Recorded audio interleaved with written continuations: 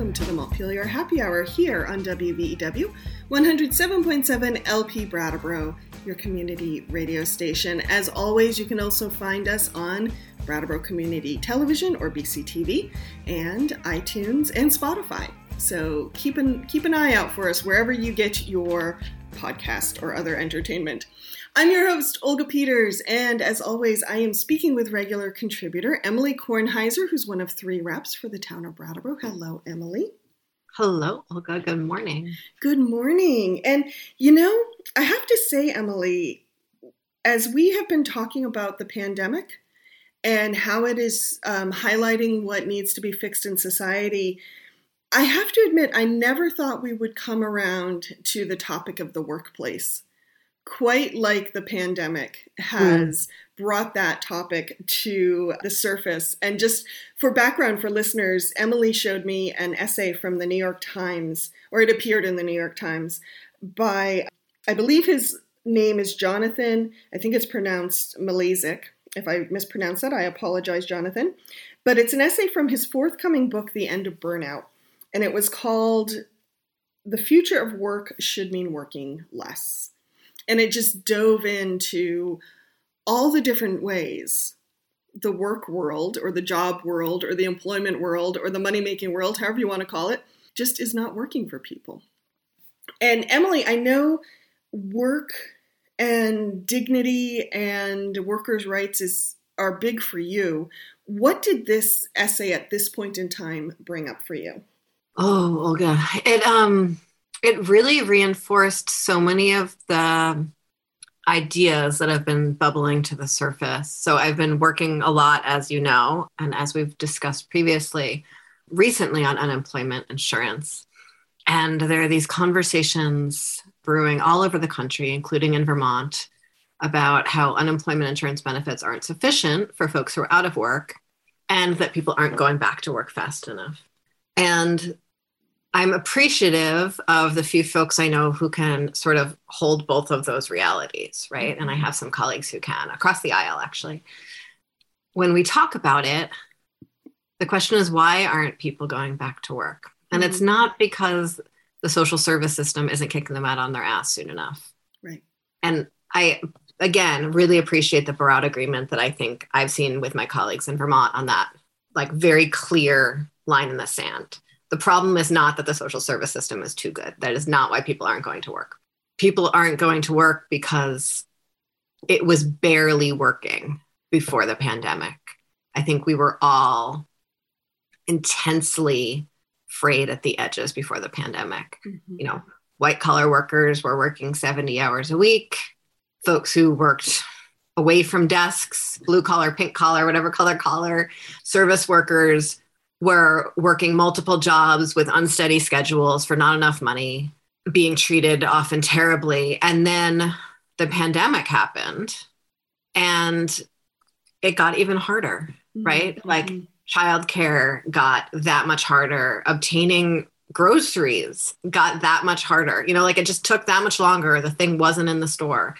And we were all so much more stressed. And so people were even ruder to the folks who were providing services to them, or conflict arose so much more easily, or people started taking their things out at work, or people had to come home after a 12-hour shift and then spend an hour decontaminating. And I think we all, so many of us reached a breaking point and can't quite get our head around what going back would even look like, how that's even possible.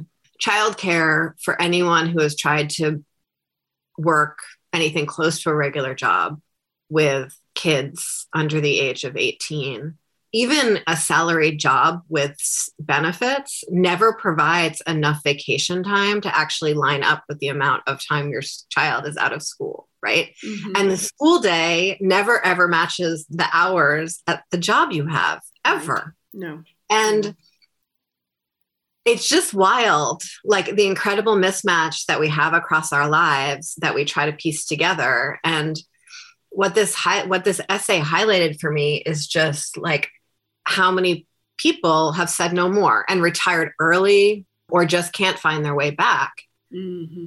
And I don't think it's people are saying, I'd rather live in poverty than do that. I think people are saying, I can't fathom how to do that. I just like can't get my head around it anymore. And so in Vermont, I'm really like sharing an essay with you on this, Olga. I think in Vermont, you know, I hear from so many employers too about like, you know, everywhere you go, there's signs on the door or, you know, reduced hours, reduced services, or people can't get enough employees. And I think what I'm starting to get to, and there was also a really great essay in Digger about the foods, about someone who'd worked in food service their whole life and was saying like, why would I go back? Yep. Yep. And so I think we really like, I'm hopeful, you know, we know wages have gone up in this time, but I'm hopeful that there's more than that, that this is the time to rethink, like, what is a shift? What does a shift look like? How many shifts maybe do we need so that people can get, yeah. So that's all of it for me. I was mulling this over this morning, and for me, it's highlighted what a point of transition I feel we're in, and the pandemic I feel has created a lot of transitions, personal, cultural, societal, across the board. And I'm one of those folks who in the pandemic changed jobs. In part because I needed a little more support. And I was thinking too about transitions, how important it is to get them right and not just go back to the same old. Because part of me, this is just a personal belief, but I'm not sure transitions happen unless something needs to change. I think quite often transitions happen because of forces outside our control. Mm-hmm.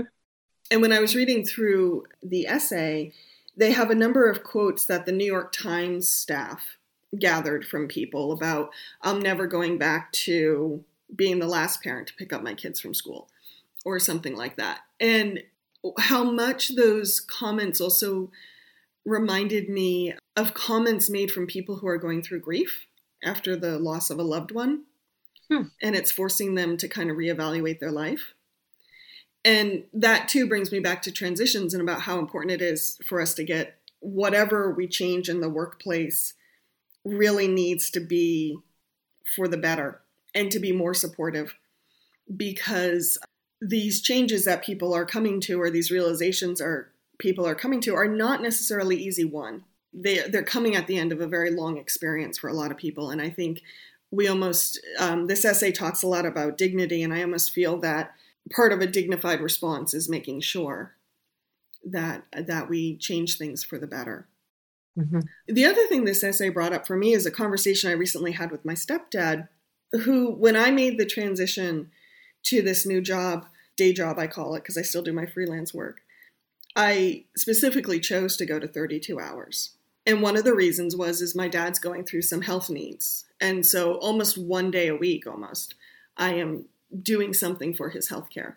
And we had this conversation recently about his concerns about what this means for my financial life and how there isn't really much that will make up whatever those 8 hours of wages that I'm not earning from my day job because I'm helping him. That conversation is ongoing, but again, I think it highlights so often how we have to make these choices, and sometimes the choices that are better for us and better for the people we love. And I feel if you're making those choices, probably better for society overall, they so often can come at an economic cost. Mm-hmm. And how frustrating and unfair that can feel sometimes. Mm-hmm. Well, I was laid off during the pandemic. Right. You left your job voluntarily. Yes. And I don't know, it's a transition that is, it's a transition nevertheless. True. And had a lot of grief and a lot of curiosity and a lot of fear. And I think actually, talking to you about your own transition, you also had grief and curiosity and fear. Yes, definitely. And then, I met with my former director last week, I think. And I thanked him. And I know that's huge privilege that I got to thank him. But a lot becomes available when transitions are thrust upon us. Mm-hmm, mm-hmm. And I think that's true for employers right now, just as much as employees. I was talking to a friend yesterday who also became a single mother quite unexpectedly when her child was young. And we were talking about how the fact that we had both experienced really profoundly deep economic and social crisis and then sort of come out the other side. We knew that we both had the security of knowing we'd be okay through transitions because of that. And I recognize that there's a lot of privilege in that I didn't have crises every 6 months or every 3 months or every year. I had a long period of constant crisis, and then have really had a lot of stability since then, partly because of a new partnership, and, heterosexual relationships bring a lot of stability to women's lives and men's lives too. Anyway, really spinning out here. But my point is the question of employers. Like, employees are saying, I just can't. Like, I want to, and I can't. I have been pushed to the edge and I've gone past it. And I see that I can't go back because my kids' childcare is less stable, because my parent is more sick, because the healthcare system is even harder to access. And so there's all of that. And then there's employers who are also in crisis. And I see that they don't have the space to step outside of crisis because they haven't been laid off, right? They haven't been forced to go home because of COVID. So they're still in the thick of it. They're still in the crisis, don't have the space for reflection. My question is that, as a lawmaker, how can I support employers to make the transitions that they need to in order to have an adequate workforce? Yeah. I know that they're not going to be able to make all those decisions themselves in a state of crisis. The other day, I was driving past a mill that I drive past a lot, and they're always hiring, and they were hiring before the pandemic, and they're still hiring. And I just wondered, like, what if all of their shifts were 6 hours? Like, what if that was just the default, a 6-hour shift? Like, how would that change for who walked in the door? Yeah. Who would say that is possible and this other thing isn't possible? Like, those little tweaks. How many folks might go back to food service if they knew that they had guaranteed pay or guaranteed hours?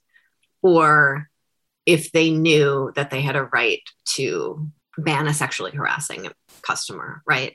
Like, what can we do to create frameworks where the balance feels more possible for everyone in the system, right? Well, I think that is such an important question, Emily, because in many ways, in the spirit of transitions, it is important that we support employers to make this transition, because if we don't, then, they're still watching their overhead tick over and their bills haven't gone away.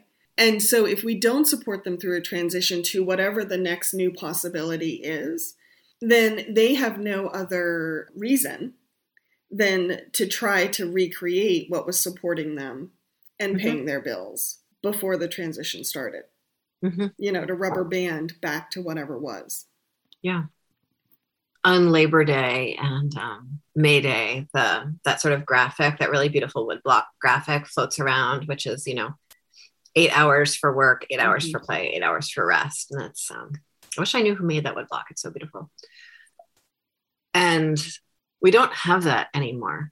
And part of the reason we don't have that anymore is because women aren't at home supporting the rest. So it's the 8 hours of work is usually more than 8 hours of work at somewhere that someone is sort of paying you, that owns the means of production.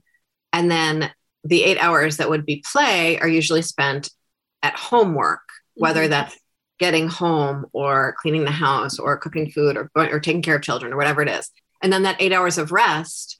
I read another really fantastic essay recently about how it's a term that actually sort of phrase that originated in China, but it's called revenge procrastination. And how those of us who don't have enough rest, that we feel like all of our hours are given over to either service to family or service to an employer, will do really ridiculous things with our time in order to sort of steal it back.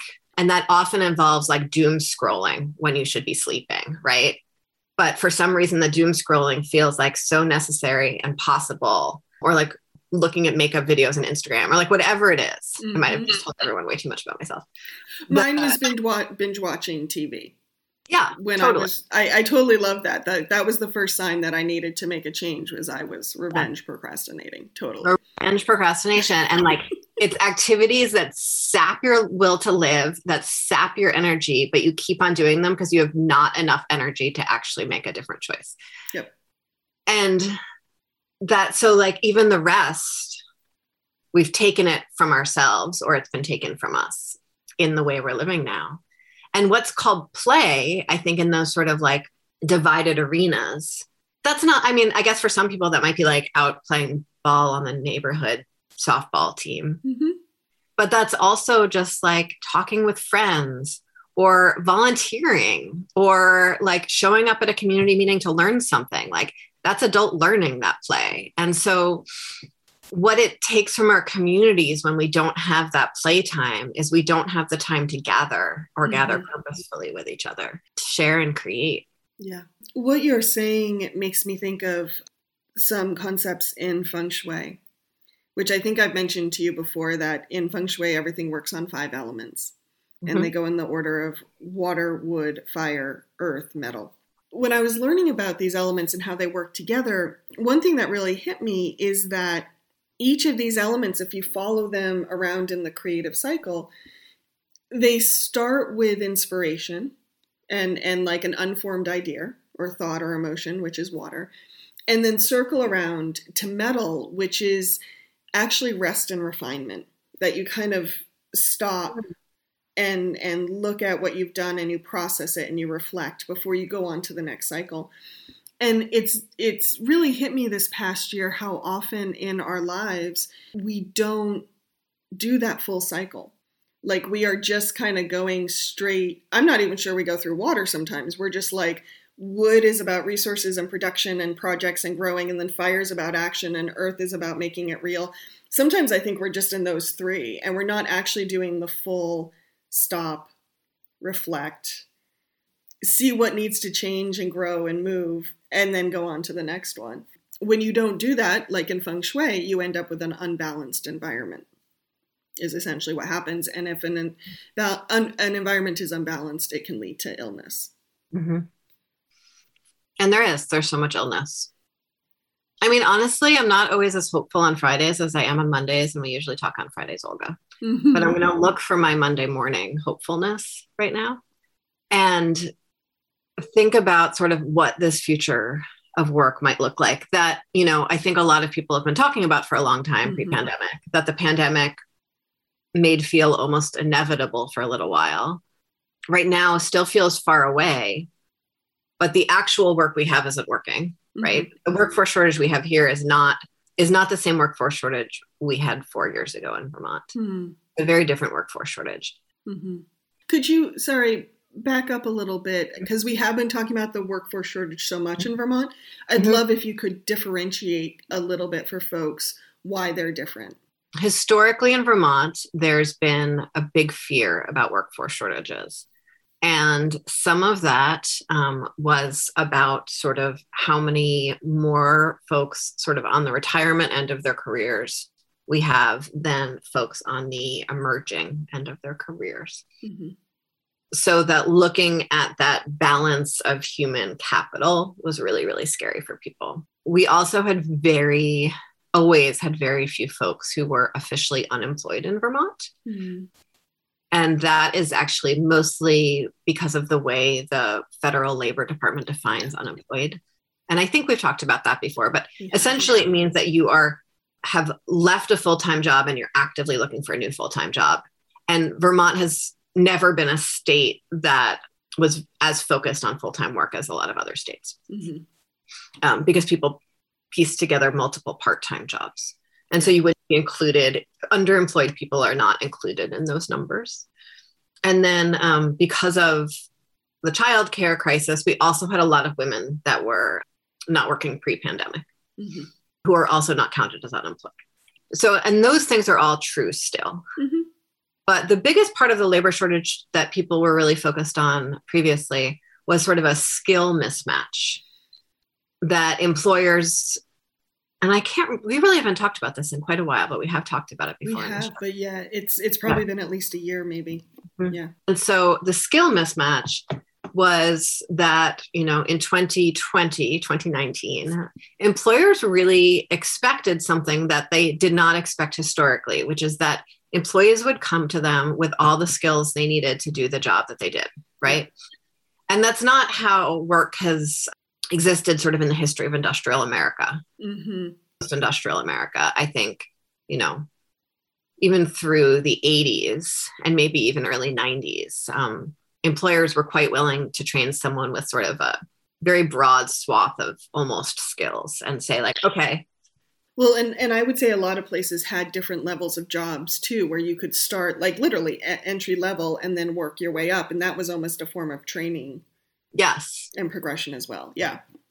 And part of it is because of Vermont's very much smaller businesses. There's a lot less of opportunity. There's not a lot of movement within a single employer in Vermont because of how small the businesses are. And part of it is that our very small employers don't have the capacity for training that a large employer would. Right. Yeah. And so there was a lot of sort of looking to the state to do that training, and a lot of disconnects between our education system and our career training system that needed work.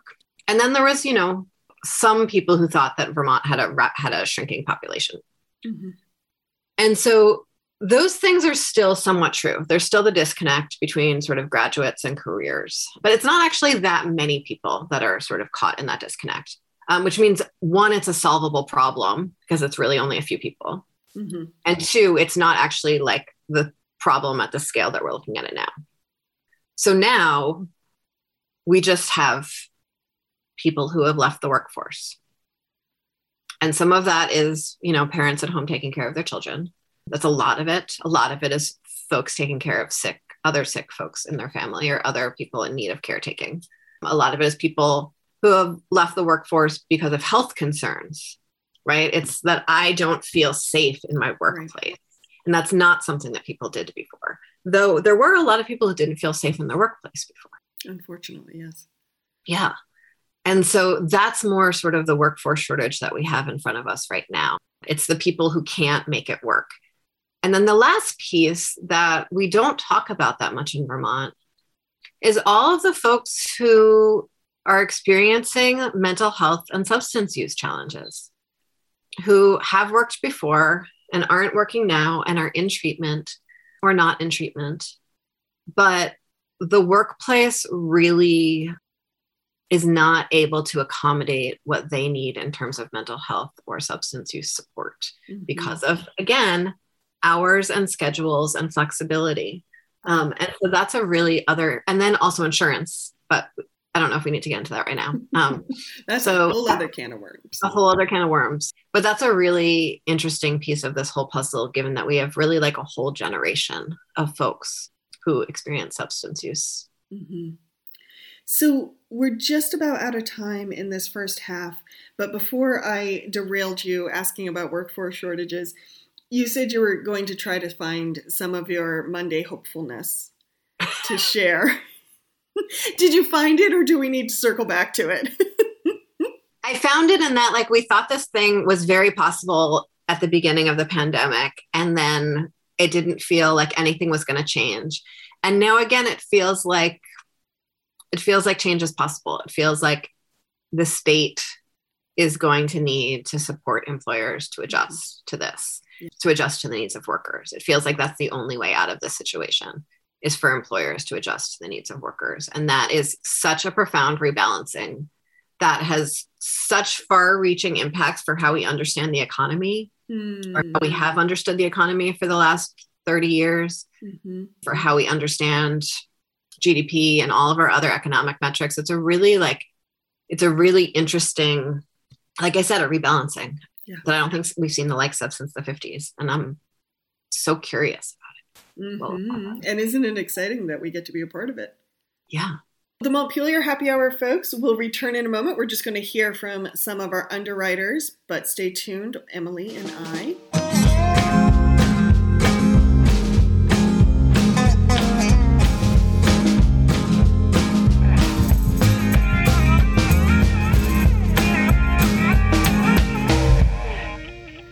Welcome back to this second half of the Montpelier Happy Hour here on WVEW 107.7 LP Brattleboro, your community radio station. If you're just joining us, I am your host, Olga Peters, and I am speaking with regular contributor and representative Emily Kornheiser. Hello, Emily. Hi, Olga. Welcome back. And what do we need to remind listeners of?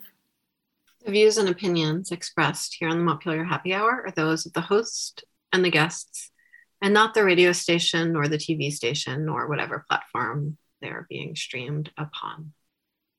Why? Thank you. You're welcome. So, Emily and I have been talking about the nature of the workplace. I keep wanting to say post-pandemic, but ongoing pandemic. I like to say this phase of the pandemic. Very nice. This phase of the pandemic. And we have been inspired, this conversation's been inspired in part by an essay that appeared in the New York Times called The Space to those were my notes. The future of work should mean working less. And it will be part of a forthcoming book called The End of Burnout. So, Emily, with your legislative hat on, talk to me a little bit about some of the conversations that are happening in the legislature. And I'm also curious if you know this, you may not, but are there laws around labor in Vermont that maybe might need to change if we want employers to make some of these changes? So again, we're out of session, so there are no actual laws moving around right now, right? But some conversations and ideas that I will sprinkle throughout our conversation. Maybe I can list a handful of them and you can pick one for us to dive deeper in first. Does that sound good? That sounds good. So there are conversations about our career technical education system, how it connects to our other workforce training systems, what or what not the Department of Labor's role in this is. And we put a huge amount of money into these scholarships, these sort of COVID scholarships for the state college and community college system that were snapped up overnight. And so there's a lot of questions about what does that mean and how can we put more money in there? There are questions around how we qualify people as employees or not employees and what that means for both employers and employees, including sort of what means full-time and what do full-time and part-time mean. And there are both tax implications for that and sort of fee implications for that.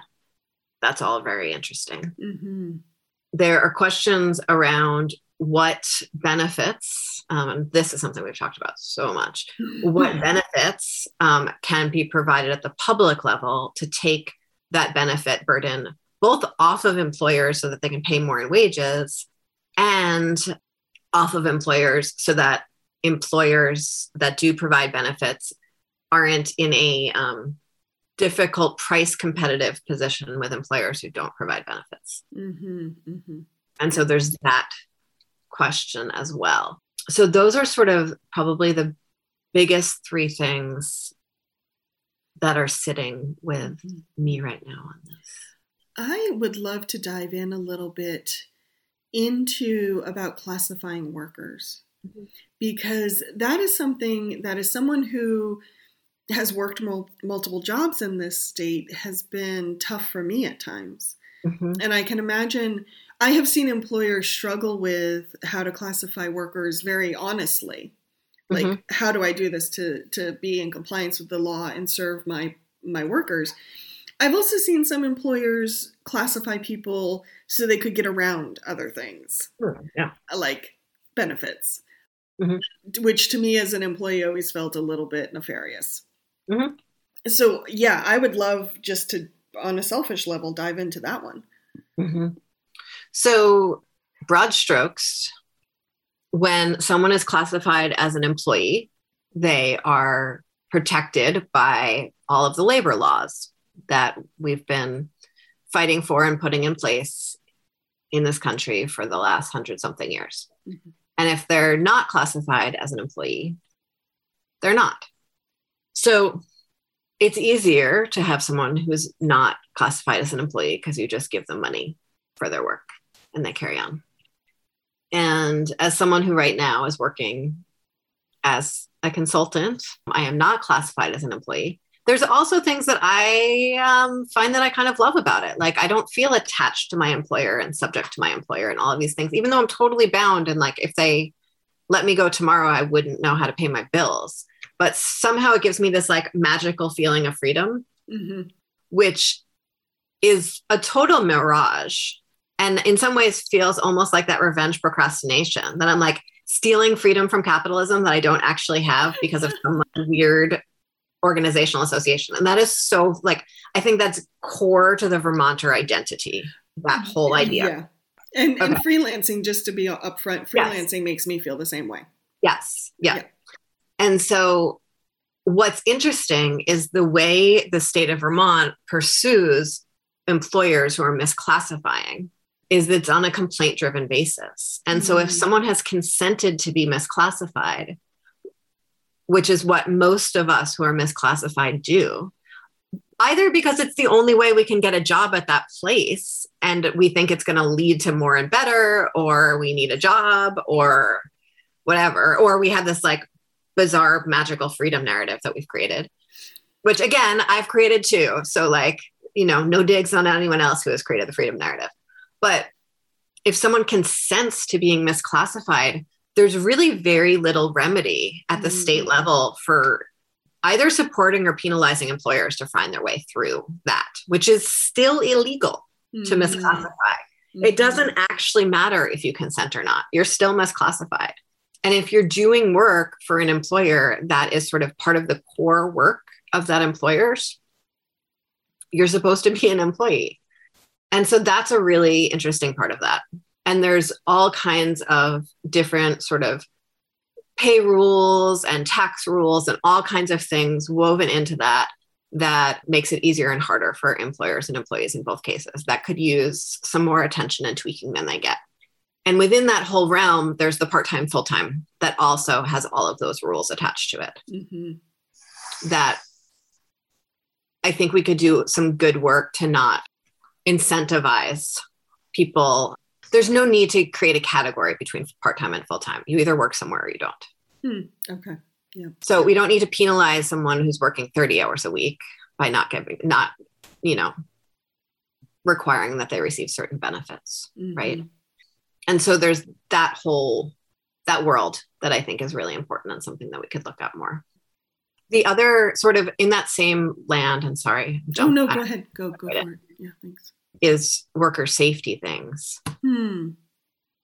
Right. And so we know that a lot of folks aren't working right now because they don't feel safe at work. And we know historically people have worked when they didn't feel safe at work, but the level of unsafety is much higher now, right?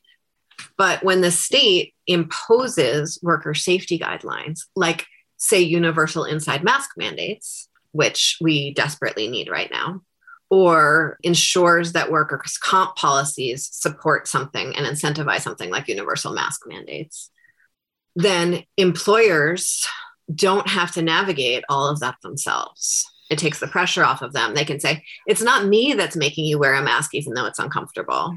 It's the state. And the people who really want to be wearing a mask at work aren't in a position of navigating all of those interpersonal struggles with their colleagues and their supervisors and not knowing if it's going to be upheld or not upheld, because it's an essential part of sort of worker safety, the same way someone wears boots on a construction site. Right. And people wear boots on a construction site because the person on the construction site is liable if they cut their toes off. Sometimes the Department of Labor actually provides boots to people who are going to a construction site for the first time. And in the same way, the state could be providing masks and antigen tests to employers so that they could make that step themselves, as in addition to the real need for universal mask mandates. And so that's one scenario that's sort of pandemic specific, but you can see how it applies to a different phase of the pandemic or a post-pandemic future. Thank you, Emily. Yeah. Just as a side note, a little cheeky side note, to talk about next phase of the pandemic. I don't know about you, but now when I have stress dreams, it usually involves me being someplace and I can't find my mask. Me too. Me too. Yep. Yeah. Yeah. It's funny. Historically, my stress streams have always been, and I have not worked in food service for probably 10 years now, but my stress streams always have been that I am waiting tables somewhere and I either can't figure out which tables are in my section, or I am stuck at a table in my section and everyone else really wants me, but this like one person in front of me will not stop talking and I can't get away from them. Or there's a really, really, really long distance between the kitchen and the tables I'm serving, and I'm trying to carry food and I can't go fast enough. So those are my usual stress streams, which are also like super work, say, like, they're like definitely like work stress streams, but it's so funny. Mine are always now, like, it's not that I'm naked and I'm not supposed to be naked. It's that like, all of a sudden I'm not wearing a mask. Yeah. So good. My stress streams historically are I'm in a car and either I'm driving down a windy road with like lots of pedestrians or houses close to the road, or I'm in traffic and the brakes go out and I'm trying to navigate this car and it's picking up speed and I'm in danger of hitting people or hitting other cars. That's always my stress stream. But now, yes, it's trying to go into some place and can't find my mask. The pandemic, it just reaches all parts of our lives. Emily, are there other labor laws or ways of doing business in Vermont that you think folks should understand to greater understand this kind of transition and where we hope we can go to?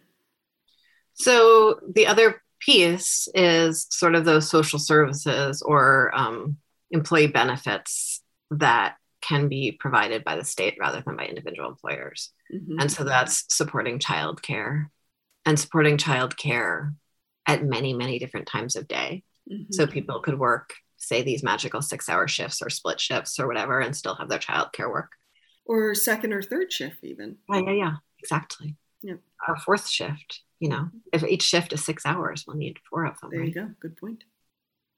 So it's family medical leave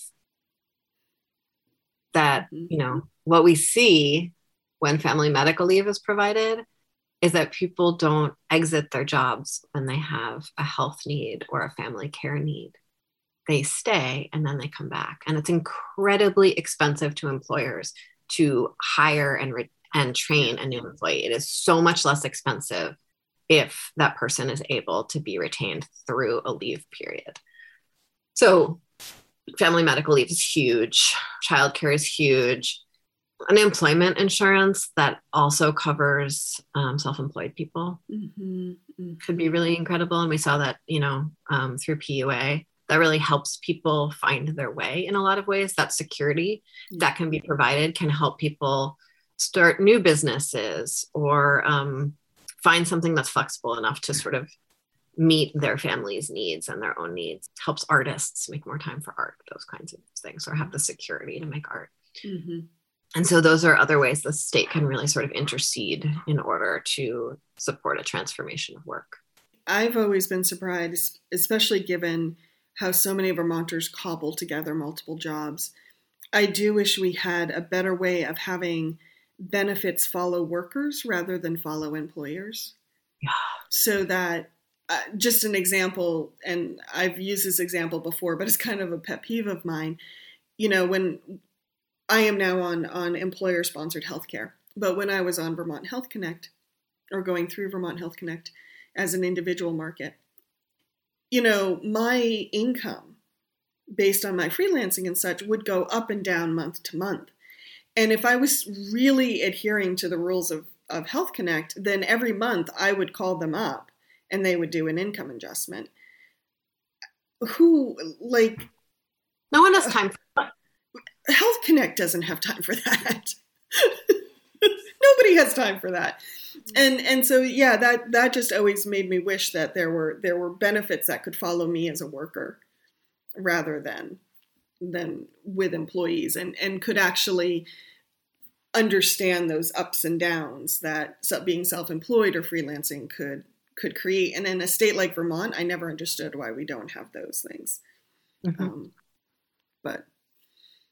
And so, yeah, and really want to, put in a plug that if the Build Back Better infrastructure bill, the second one that's in the reconciliation bill, if that passes, we're going to be able to do all those things.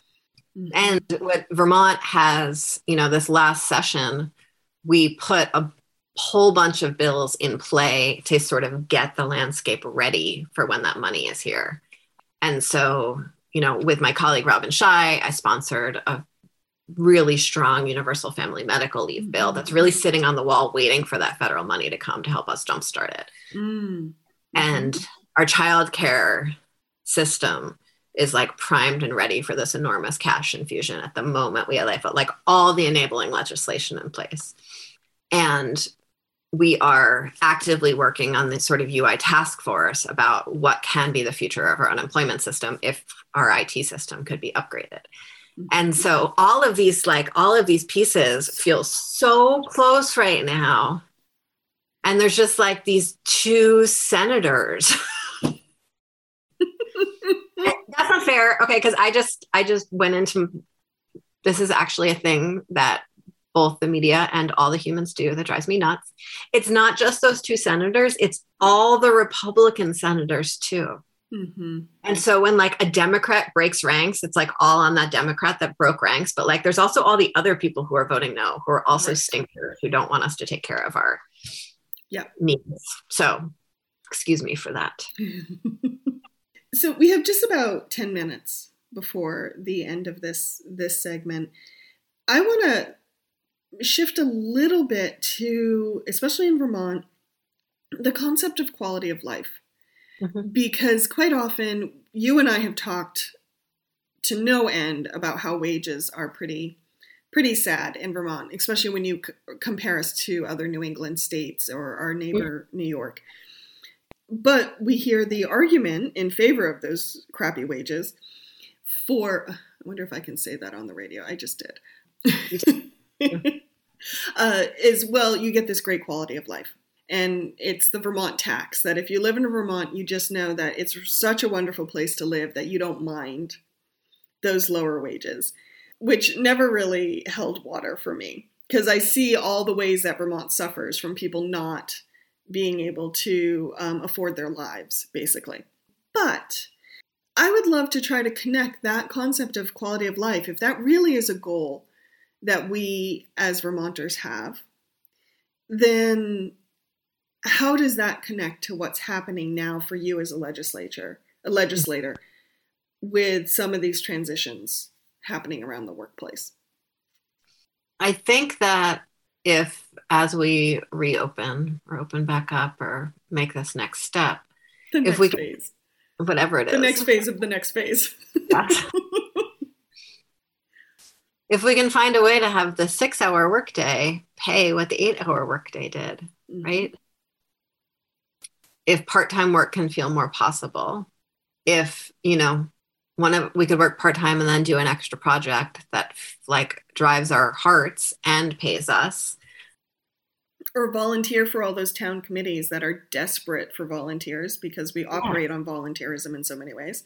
We do, but if that volunteerism acknowledged that people can't afford to volunteer, what would that look like, right? So the Brattleboro Select Board now pays a stipend if someone needs to pay for any care while they're serving. Yep, dependent care, and pays enough to actually sort of cover the time that you're working there. If we did that more often, if the legislature paid enough, if being very cognizant yesterday of the folks who are sort of in party leadership in whatever party it is, do a huge amount of work sort of outside of committee to keep us all running in the same direction. And they don't get paid for any of that. And that's like a full-time, all year round job. So if all of those pieces could acknowledge what we each need to make it work. And that sort of phrase, making it work, like government needs to work for people. Employers need to make sure that work makes the rest of someone's life possible. And the folks who are showing up to work, can also acknowledge that they're making sort of whatever the workplace is run. Mm-hmm. But if we all had just a little bit more space, then I think we all could have that capacity to not feel, drowning in the scarcity and the panic, but to sort of step into that. I don't know if I answered your question because I don't remember what your question was anymore. It was very, well, it was pretty broad and it was pretty nebulous. And that is, I'll just rephrase it in case it shakes something loose for you. We talk about one of the hallmarks of Vermont being quality of life. But I would say in our work lives, that's not always true. And in our wage lives, that's not always true. So how can we make this world of work align with that idea of Vermont as having a very high quality of life? Yeah. I think it's those things. I think it's also, I don't know how much this lines up with this work conversation, but I think it's really, really important to say. And it's something that Chris Campany is really eloquent about, the director of our, the Wyndham Regional Commission. Is that what it's called? Yep. Yeah. That was weird. Regional Planning Commission. And that's that our recreational spaces aren't for everyone. And so we talk about a quality of life, but a lot of folks in Vermont don't have ready access to either the sort of side of outside recreation that features prominently in our marketing materials, or we have very few public spaces and places and things to do inside here. Most of our recreation is like really quite privatized in Vermont, and more of our open lands and open landscape is posted. And so quality of life also means that we have places and spaces to gather outside of our homes. And I think that's really part of whatever. I think we've all realized from the pandemic how important gathering is now that it's mostly gone. In connection. Yeah, that connection. And so when I think about quality of life, I also think a lot about our ability to gather and that how much that's enabled by infrastructure. Well, thank you, Emily. Thank you. I am looking forward to seeing, we have a lot on the horizon. You mentioned the funding package that's at the federal level right now that's being considered. A lot of towns are starting to consider what to do with their ARPA funds, and some of the public processes and public meetings around ARPA funds have started. Yeah. So do a show that really soon, right? Just listeners. We're going to do a show about the town level ARPA funding soon. Right? I hope so. Okay. I think we're still deciding who we're going to reach out to for that one. Yes, but that's a plan. Yes. Yeah. It's a plan. I think we were hoping for some of the public process to start. Yes. So we would have some conversations to draw from. And I'm excited. I mean, you were talking about your Monday morning hopefulness, and my Friday morning hopefulness is that we will finally be able to realize some of the hopes and dreams and wants that we've had in the works and kind of cooking on the back burner now that some of the funding's coming through. And I hope we will continue to dream big. Hey, Emily, if folks want to find out more about you or find out what you've been up to, where can they find you? Folks can go to emilykornheiser.org, where you can find links to all of my glorious social media accounts, to this podcast, actually, and to email and phone numbers and all of those things, as well as semi-regular updates on when I'm in the news or any newsletters I send out. But I have been without interns this summer, and so all of those things will be updated real soon with my new glorious crop of UVM interns. Yay. Congratulations. Yeah. Thanks. Well, as always, you can find the Montpelier Happy Hour at our Facebook page at the montpelierhappyhour.captivate.fm. That's our website, as well as iTunes and Spotify and BCTV and your public access station near you. Have a great week.